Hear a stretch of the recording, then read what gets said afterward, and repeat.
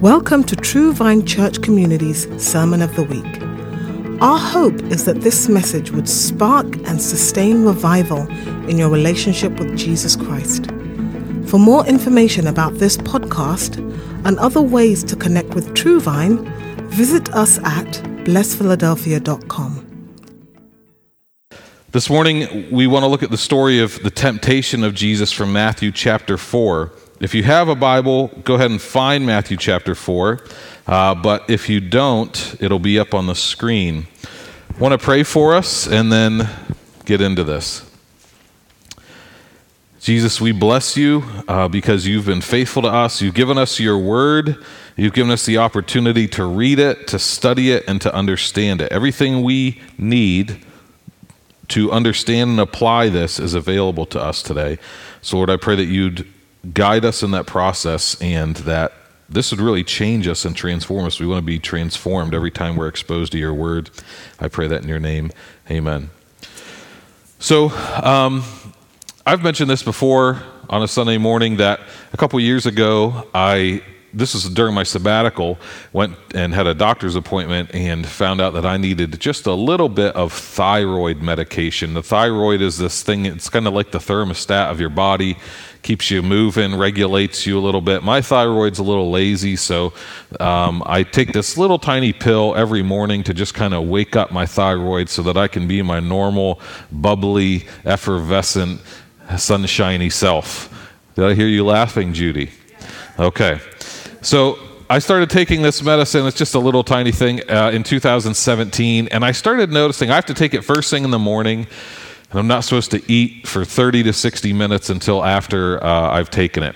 And I noticed, and I didn't put all the pieces together, but I noticed that I started to get nauseous some mornings. I would get kind of like nauseous and sleepy right after taking this pill. And I didn't know what it was, but it didn't happen every day. So I didn't know what to make of it. And it took me a long time before I even associated it with this medication. And so I started just kind of paying attention, like, okay, I didn't get nauseous today, take note of that. And then the next day I would get nauseous, and okay, take note of that. And it only ever happened after breakfast. It never happened in the afternoon, it never happened in the evening. And so I was like, what is going on? Well, over months of trial and error, because I'm too stubborn to Google something, I guess, after months of trial and error, I noticed I only get nauseous when I take my medicine and then eat cereal. And I thought maybe it has something to do with milk. So I Googled it. And sure enough, they say don't drink milk or it's dairy after taking this medication because it's going to cause you to have an upset stomach. And I thought, boom. And that helped me. So now I have to eat cereal for lunch and dinner like an adult. And so that was something that was helpful. I'm kind of embarrassed that it took me so long to figure that out. But when I finally understood what was making me sick, it helped me make the changes that I needed to make in order to get better. Now, this morning I don't want to talk to you about understanding what makes you sick. I want to help you understand what makes you sin. Sin is like sickness in your soul. Just like you feel sickness in your body sometimes and it prevents you from functioning at your full capacity and it makes you feel uneasy and it saps you of life. Sin has that same impact on our soul. Sin, you could really understand sin to be sickness of the soul, like an infection of the soul. It impacts much of what we do. Some people would say it impacts everything about everything that we do.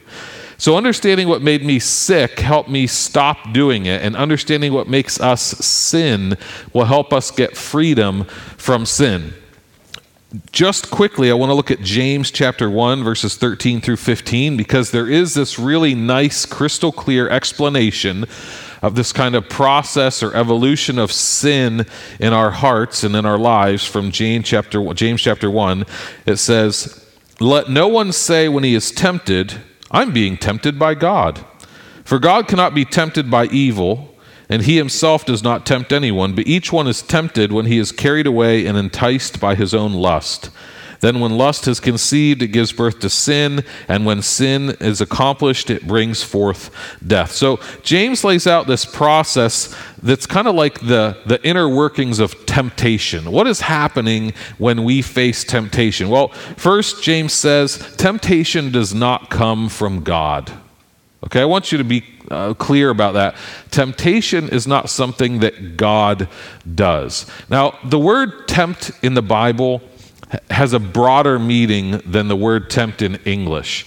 In the Bible, sometimes the word tempt means exactly what we think. It's like the leading towards sin. But other times in the Bible, the word tempt is simply a test. It's a test that reveals something. So tempting or testing. So if you ever come across in your Bible reading something that looks like it says, and God tempted, that's referring to a test of faith. When it's referring to the activity of the devil, it's temptation towards sin. Does that make sense? I just want to make sure we understand the distinction there. Temptation does not come from God. It always comes from the devil.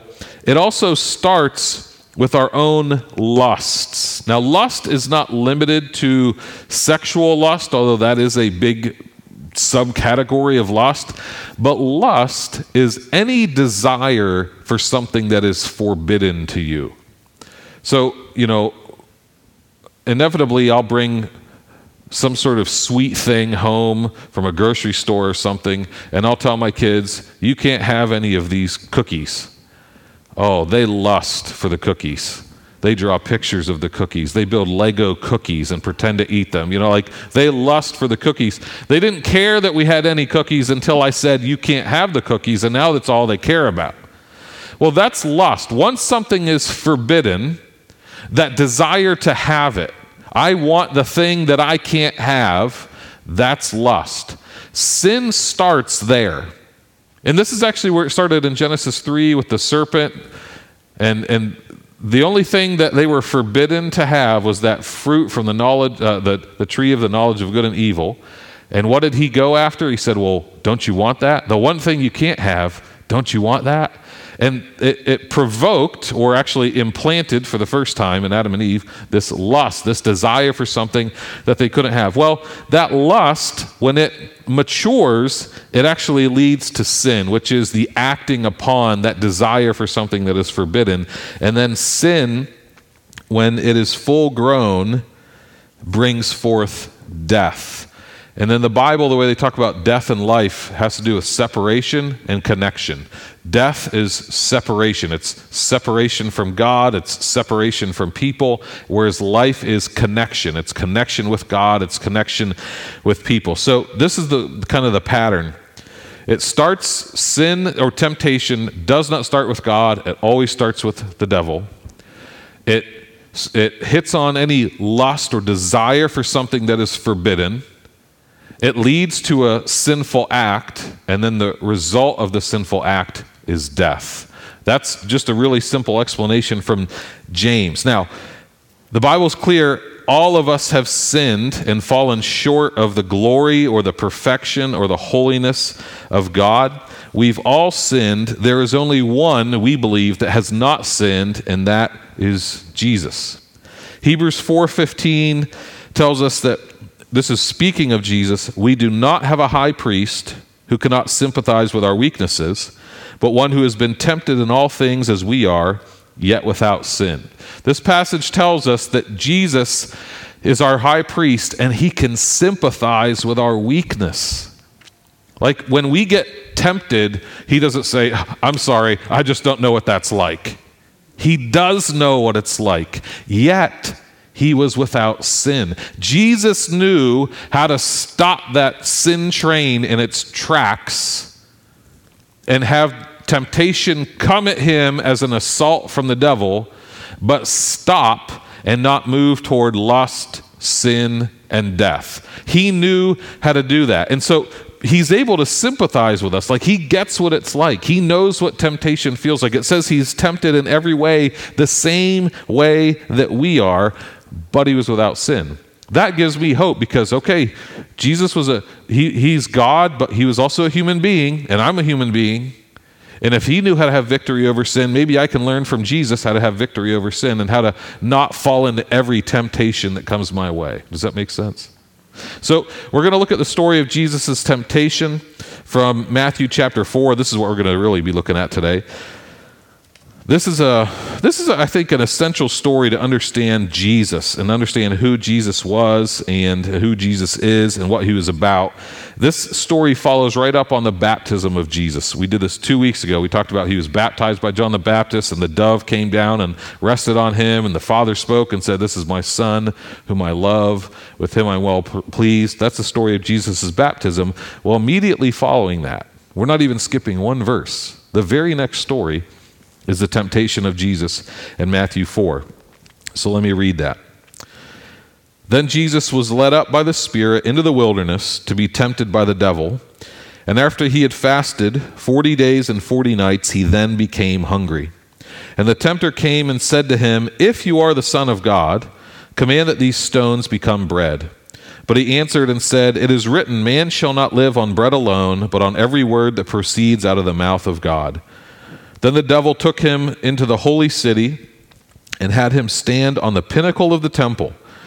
And he said to him, 'If you are the Son of God, throw yourself down, for it is written, he will command his angels concerning you, and on their hands they will bear you up, so that you will not strike your foot against a stone.' Jesus said to him, 'On the other hand, it is written, you shall not put the Lord your God to the test.' Again the devil took him to a very high mountain and showed him all the kingdoms of the world and their glory. And he said to him, 'All these things I will give you if you fall down and worship me.' Then Jesus said to him, 'Go, Satan, for it is written, you shall worship the Lord your God and serve him only.' Then the devil left him, and behold, angels came and began to minister to him." So this is a story of Jesus' temptation and his victory over temptation. And there's a lot of stuff going on here. And I want to break it down into five ways of looking at this really quickly. I want to look at when Jesus is tempted. I mentioned to you that this story happens right after his baptism. It is immediately following this public affirmation from the Father, right? I mean, Jesus' baptism, I taught 2 weeks ago, it was a baptism of repentance. He did not need to repent, but he decided to associate with sinners, not as a sinner, but with sinners, went through this baptism of repentance. The Holy Spirit descended on him and remained on him. That same Holy Spirit is the Holy Spirit that led him out into the wilderness. And he was affirmed by the Father, "This is my Son whom I love, with him I'm well pleased." A lot of times temptation does come right after a significant encounter with God. We will have a moment with God that is powerful. It's life-changing. It's one of those top 5 memorable moments with God. You can pretty much bet that there's going to be temptation that comes shortly after that. We actually prepare the folks that we baptize, listen, you might be expecting that once you go into the water, you're going to come up and everything's going to be rosy. If anything, you're putting a target on your back. And oftentimes people say, yeah, I get it. And I'm like, I don't know if you do get it. We'll know in 6 weeks if you get it. And some people do get it. And they realize, listen, I'm making a proclamation of my faith, so I'm expecting there's going to be resistance to that. And I'm going to be prepared, and I'm going to dig in, and I'm going to have victory there. And other people are usually surprised. Well, some people are often surprised when that happens. But it's not just about baptism. It's about when God affirms, when God encourages, when God empowers, just like happened to Jesus. Satan does not like that. And he wants to go against that. He wants to make sure that that doesn't become a norm in a person's life. So he's going to bring some temptation. The temptation, when it's effective in your life and in my life, actually causes us to question that experience with God. And we wonder, was it even real? We believe more in the temptation experience than in the baptism experience. Does that make sense? So then we're like, I don't know, maybe it wasn't God. It's like we have higher confidence in Satan's ability to deceive than in Jesus' ability to lead. Now, this not only happened right after Jesus was baptized, but it happened right before he entered into ministry. I mean, this is the tipping point in Jesus' life where now he's about to go into public ministry and he's about to do all this stuff we love about Jesus: heal the sick, cast out demons, perform miracles, teach the kingdom. But he's about to go into this, and Satan is attacking him. This is, at least from the stories we have in the New Testament, this is the most intense attack that Jesus faces. I doubt it's the only time, but this is the most intense attack where Satan is trying to tempt him. But it happens right after this public proclamation that God loves him and Jesus is as God's son, and it happens right before Jesus is launching out into ministry. So sometimes Satan will come after you right after you have this powerful encounter with God, but other times he'll come at you right before God is about to move you into something. Right before God is about to call you into like a different type of ministry, maybe a different position at your job, maybe another kid or another kid or another kid or something like that. Those are all new ministries. Or maybe it's something at the church, maybe it's something in the neighborhood, whatever it is, right before you're about to step into a new assignment from God, Satan will come at you because he wants to disqualify you and discourage you and distract you. So this temptation takes place right after the baptism and right before the public ministry of Jesus. I also want to look at where Jesus was when he was tempted. Verse 1 says Jesus was led up by the Spirit into the wilderness to be tempted by the devil. This is, I think, going back to, it's a reminder, who else went into the wilderness? The entire Israelite nation, right? And they went for 40 years. Jesus went for 40 days. Jesus is rehashing that experience, but he's going to show them, this is how it's done. I'm going to go through this as an individual, and I'm not going to complain about the food. I just won't eat food. And Jesus wins. Jesus has victory. But he goes into the wilderness. He's by himself. He's totally isolated.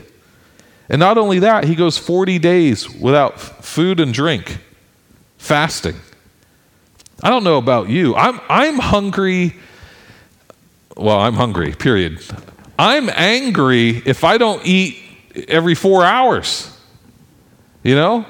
And in recovery meetings like AA and NA, they talk about this acronym HALT, H-A-L-T.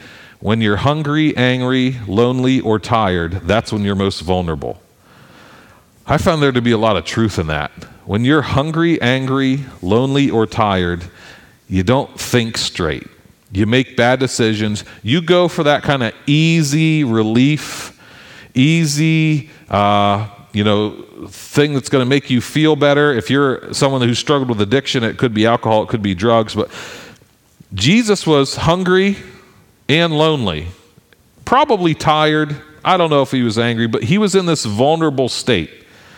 He had not gotten, we're not talking about, I got a full night's sleep, I'm real hydrated, I've done my stretches, I feel good.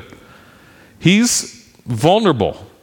And that's when Satan goes at him. Satan does not play fair. He's going to wait till you're vulnerable and come and go at you. Now, many people think that they can avoid temptation by isolating themselves. I won't talk to this person. I won't do this. I won't do that.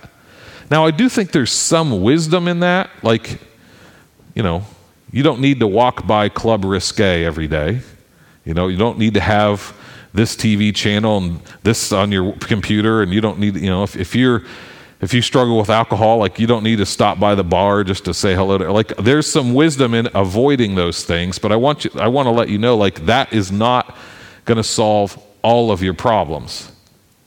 I mean, where did Jesus go to be tempted? Into isolation. And there is a difference between solitude, where we go to be with God, and then isolation, where we're hiding from people. And Jesus was in the wilderness. I think he went in for the purpose of solitude, but Satan went at him when he was with no one else. He was by himself. And so you can't just hide from sin. That's the point I want to make. You can't just hide from sin. You can avoid this and avoid that and avoid this and avoid that, and there is wisdom in that, but sin ultimately is in here, which you cannot hide from. And so you are going to have to deal with it in here. You can't just have this super disciplined life where you avoid all external stimuli. It's got to be dealt with in here. Now, Jesus is in the wilderness. He's hungry. He's lonely. This is where Satan comes at him. Satan is the one who comes at Jesus. This is who tempts him. It's not from God. This temptation comes from the devil, okay? We understand the devil and Satan to be the same being. That's true. That's how the Bible explains Satan and the devil. The word devil means accuser or slanderer, and the word diabolical comes from the word for devil. So when you consider something to be diabolical, it's a reference to it's devilish, it's satanic. The devil is a personal evil. A lot of times we struggle with what's the source of evil in the world? Where did evil come from? Is it this like karma, cosmic force that floats in the world? Is evil is it a philosophical idea, like, well, anything that's not good for the greater good is evil? Well, no, the Bible teaches that evil is in a person, the devil. It's not an idea, it's not a philosophy, it's not a force, it's a person. There is a personal force, personal entity behind evil, and it's the devil. Evil is what he's made it to be, and he is anti-God. The word Satan means adversary. Satan is just anti-God. Whatever God's for, Satan's against. They've never agreed on anything. And so Satan is the adversary. He's against God. He's a personal creature created by God. He's the supreme enemy of God and humankind. The Gospel of Matthew teaches that he is the ruler of demons. This is in Matthew 9 and Matthew 12. And the Gospel of John says in 3 different places, John 12, John 14, John 16, it calls the devil the ruler of this world. Now you might think, I thought God was the ruler of this world. Well, God's the ruler of everything, okay? He's the creator and sustainer of all things. Who did he delegate the world, earth, to? Adam and Eve. He delegated the earth to Adam and Eve. So Adam and Eve were ruling the earth under God's command. Satan usurped Adam and Eve's authority. Satan did not usurp God's authority. He usurped our authority. That authority then was taken back by Jesus, and Jesus gave it to his followers. Does that make sense? But outside of the kingdom, Satan is, or the devil is called, the ruler of this world. And the way that the word world, cosmos, is used in that passage is like the systems. The systems of this world are ruled by Satan. The conservative Republican systems, ruled by Satan. The liberal Democrat systems, ruled by Satan. Do you understand? All those systems, the Eagles defense, ruled by Satan. All the systems of this world. So, I know you can say, I like this system. I like this philosophy. I like this idea. Okay, that's your favorite satanic philosophy. Okay, congrats. There's a kingdom of Jesus. That's what's ruled by Jesus. You understand what I'm saying? So we should participate in our democracy, we should vote, but you don't need to make it your identity. You don't need to defend it. This is how I know that when people take politics too far, is they defend it no matter what. Vote for who you think is the best candidate. Go for it. I don't think it's a sin to vote for this person or that person, but I think when we feel that we have to defend everything they do, even when it's clearly against the Bible, that's when it goes too far. When we don't say, well, you know what, I support them insofar as they do this, but I can't defend that. I can't defend that. The systems of the world, Satan's the ruler of those systems. Now, let's look at really quickly how Jesus was tempted. It says in Hebrews that he's tempted in every way just as we are. Jesus is tempted the same way you and I are tempted. Now, we might picture this story as like Satan shows up. What's he wearing? Obviously, red tights, right? I mean, everyone knows. Everyone's idea of Satan is formed by a skit from Saturday Night Live with John Lovitz in the People's Court from 1986, which I watched several times this week, and I called that sermon preparation. Satan does not show up to me in red tights with a pitchfork and horns to tempt me, right? And it says that Jesus is tempted the same way we are. We often picture this story, Satan walks up to Jesus. I don't know about you. If Satan showed up to you in physical form, wouldn't that kind of blow his cover? Wouldn't that be really easy to resist? And it's also not, that kind of cartoonish, like a little devil over this shoulder and a little angel. That's not the way this works. The way Satan tempts me, and I would assume the way he tempts you, is usually in the mind or in the heart. And sometimes you don't even know that those ideas and thoughts are his. You think they're yours. He wants you to think they're yours. The voices, the ideas, the little hints, the little encouragements to go the wrong way. This is how Satan tempts us, and I think this is how Satan tempts Jesus, because look at how this temptation goes. The first temptation is Jesus has been going 40 days without eating, and what does Satan do? He says, well, turn these stones into bread. That seems like a relevant temptation to someone that hasn't eaten for 40 days. Jesus quotes Deuteronomy 8 back to him. He says it's written that man should not live on bread alone, but every word that proceeds out of the mouth of God. Then how does Satan tempt Jesus the second time? He quotes the Bible to Jesus. Did you notice this? Satan quotes Psalm 91 to Jesus. Psalm 91 is one of my favorite psalms. It's a psalm of protection. I go, every time my family goes on vacation, I get everybody in the car, and then I go walk through my house and pray Psalm 91. I read it out loud as I walk through my house, and I pray through Psalm 91 while they're all waiting in the car, and then I go out and we go. Psalm 91 is this awesome, it's a psalm of protection. God is going to preserve you. God is going to protect you. Nothing can harm you. No enemy's going to come near your tent, that type of thing. Satan takes Jesus up to the top of the temple, this really tall building, and says, jump off. Doesn't the Bible say God will command his angels concerning you? On their hands you will be borne up. They won't let your foot strike a stone. Look, Jesus, God's going to protect you. Jump off a building. He quoted the Bible. Well, what does Jesus say? He says, well, on the other hand, it's written, you shall not put the Lord your God to the test. Satan has this way of even tempting us in religious sounding terminology. And I think that this really gets like Christians who aren't discerning, who they're like, well, I heard a Bible reference, I guess it must be true, and who don't understand it. The reason Jesus understood that this was a temptation was because it's a violation of the passage in Deuteronomy 6 that says, I'm not going to test God. Psalm 91 is a promise of God's protection. It's not permission to be stupid. It's God saying, I'm going to protect you, but you don't need to be jumping off buildings.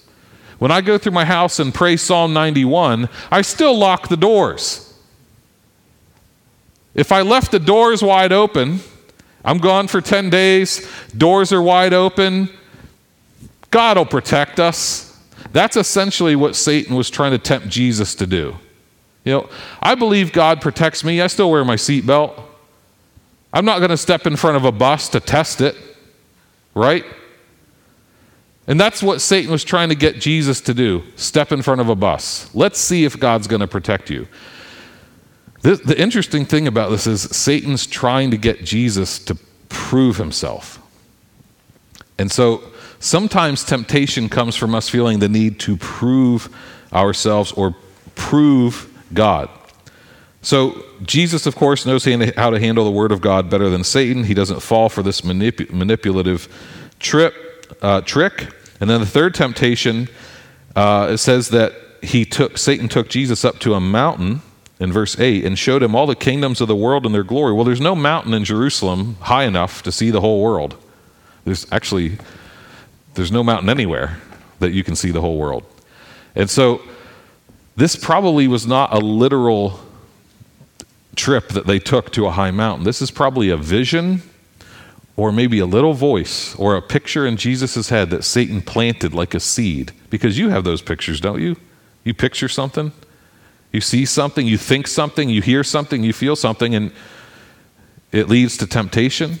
I doubt that they took a trip to the highest mountain in the world, because even still, at Mount Everest, you still can't see all the kingdoms of the world from there. So this probably, Jesus is being tempted the way you and I are tempted, subtly, in our minds and in our hearts, going about what we believe and how we feel. This is the final thing I want to look at. How did Jesus overcome temptation? Every single time, he responded with Scripture. He quotes, every scripture he quotes is from Deuteronomy. Deuteronomy was being written while Israel was wandering in the wilderness for 40 years. He's going back to the scriptures that came out of 40 years in the wilderness, and he's using for 40 days in the wilderness. Deuteronomy 8, Deuteronomy 6, and Deuteronomy 6. Again, every time he responds, it's with a passage from the Bible. And even though Jesus was the Son of God, he defeated Satan by using the weapon that you and I all have access to, the sword of the Spirit. And what made Jesus' use of Scripture so powerful is that he actually believed it. So the way that Satan tempted Adam and Eve, God said to Adam and Eve, don't eat from that garden in the middle, don't eat from that tree in the middle of the garden, or you'll die. What did Satan say? He didn't really say that. And you won't die.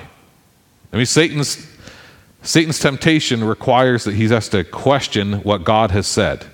Well, how does Satan tempt Jesus? God says, this is my son whom I love. What's the first thing out of Satan's mouth? If you're really God's son. And he says it multiple times. So he uses the same thing on Jesus that he used on Adam and Eve. He questions what God has said. Adam and Eve joined Satan in questioning what God has said. Oh, maybe he didn't say that. Maybe he didn't mean what he said he meant. What makes Jesus different is he believed what God said. There was nothing that Satan could do to get Jesus to stop believing what God had said. So Jesus responds to the temptation by quoting Scripture, and he understands Scripture correctly. And it seems like Jesus is not just rattling off a couple quotes that he learned in VBS, but that he has actually internalized these passages and he knows exactly how to apply them and where they fit. If you want to overcome temptation, you're going to have to know God's word. And you're also going to have to know who you are. You're going to sometimes we fall into temptation and sin because we just don't know what the Bible teaches. Other times we fall into temptation and sin. We know what the Bible teaches, but we're just insecure and vulnerable. And we think that if we go down this path, it's going to fix our insecurities and we'll no longer be vulnerable. Jesus was neither vulnerable to that, nor was he ignorant of God's word, and that's why he was able to overcome temptation. I've asked Pastor John Eric if he would come and lead us in a prayer response, and so he's going to come up and do that. But I want to remind you that in 1 Corinthians it says that the temptation we deal with is common, and God always provides a means of escape. And in James 4, it says to resist the devil and he'll flee from you. That's the first step of spiritual warfare. Resist the devil and he'll flee. And that's what we saw in the story with Jesus. As soon as Jesus said no in that third time, he said, go, Satan. And what did Satan do? He went. So I want to encourage you, know God's word. There's a way out when we're tempted. If you resist Satan, he will eventually flee. Pastor John Eric, come on up.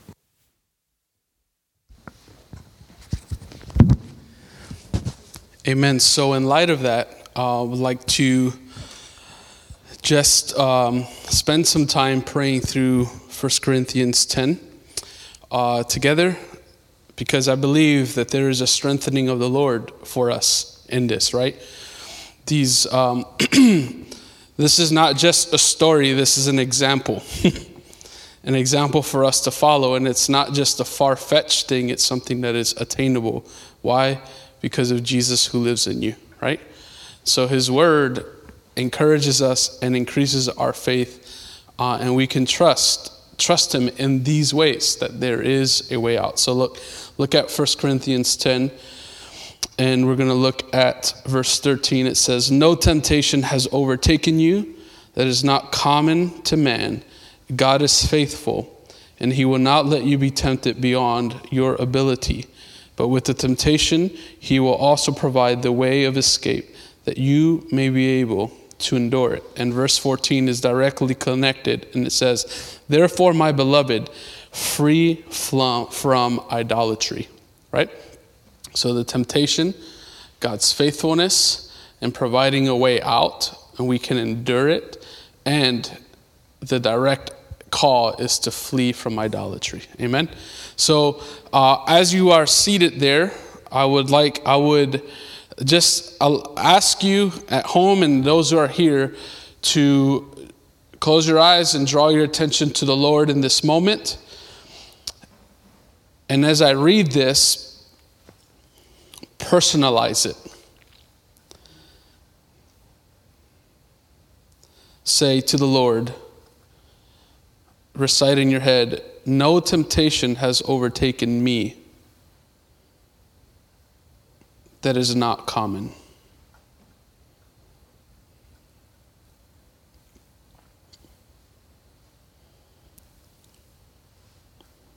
Say this in your head, "God is faithful, and he will not let me be tempted beyond my ability."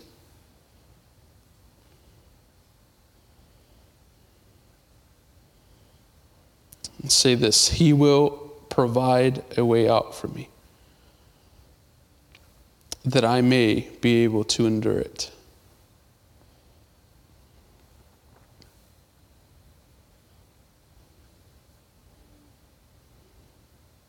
Therefore, I will flee from idolatry.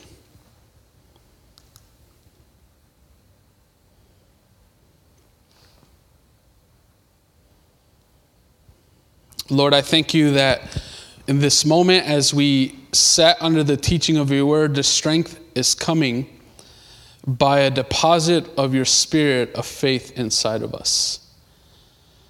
And so this is a word that is attainable and is possible because of who you are and what you have done. Jesus, we as a church, we bless you and we thank you for overcoming temptation. And we thank you for bearing all of our sins upon your shoulders and making an end to whatever accusation or whatever scheme of the enemy and disarming him so that we can be a victorious church. Let's stand up together, church, and let's declare this out loud. Say with me, "I declare that because Jesus, his blood shed on the cross, and the forgiveness of my sin, and his spirit inside of me, I can resist temptation. And by the grace of Jesus, I will resist temptation." Amen. Thank you for listening to True Vine's Sermon of the Week. This podcast and an archive of previous episodes can be found at blessphiladelphia.com.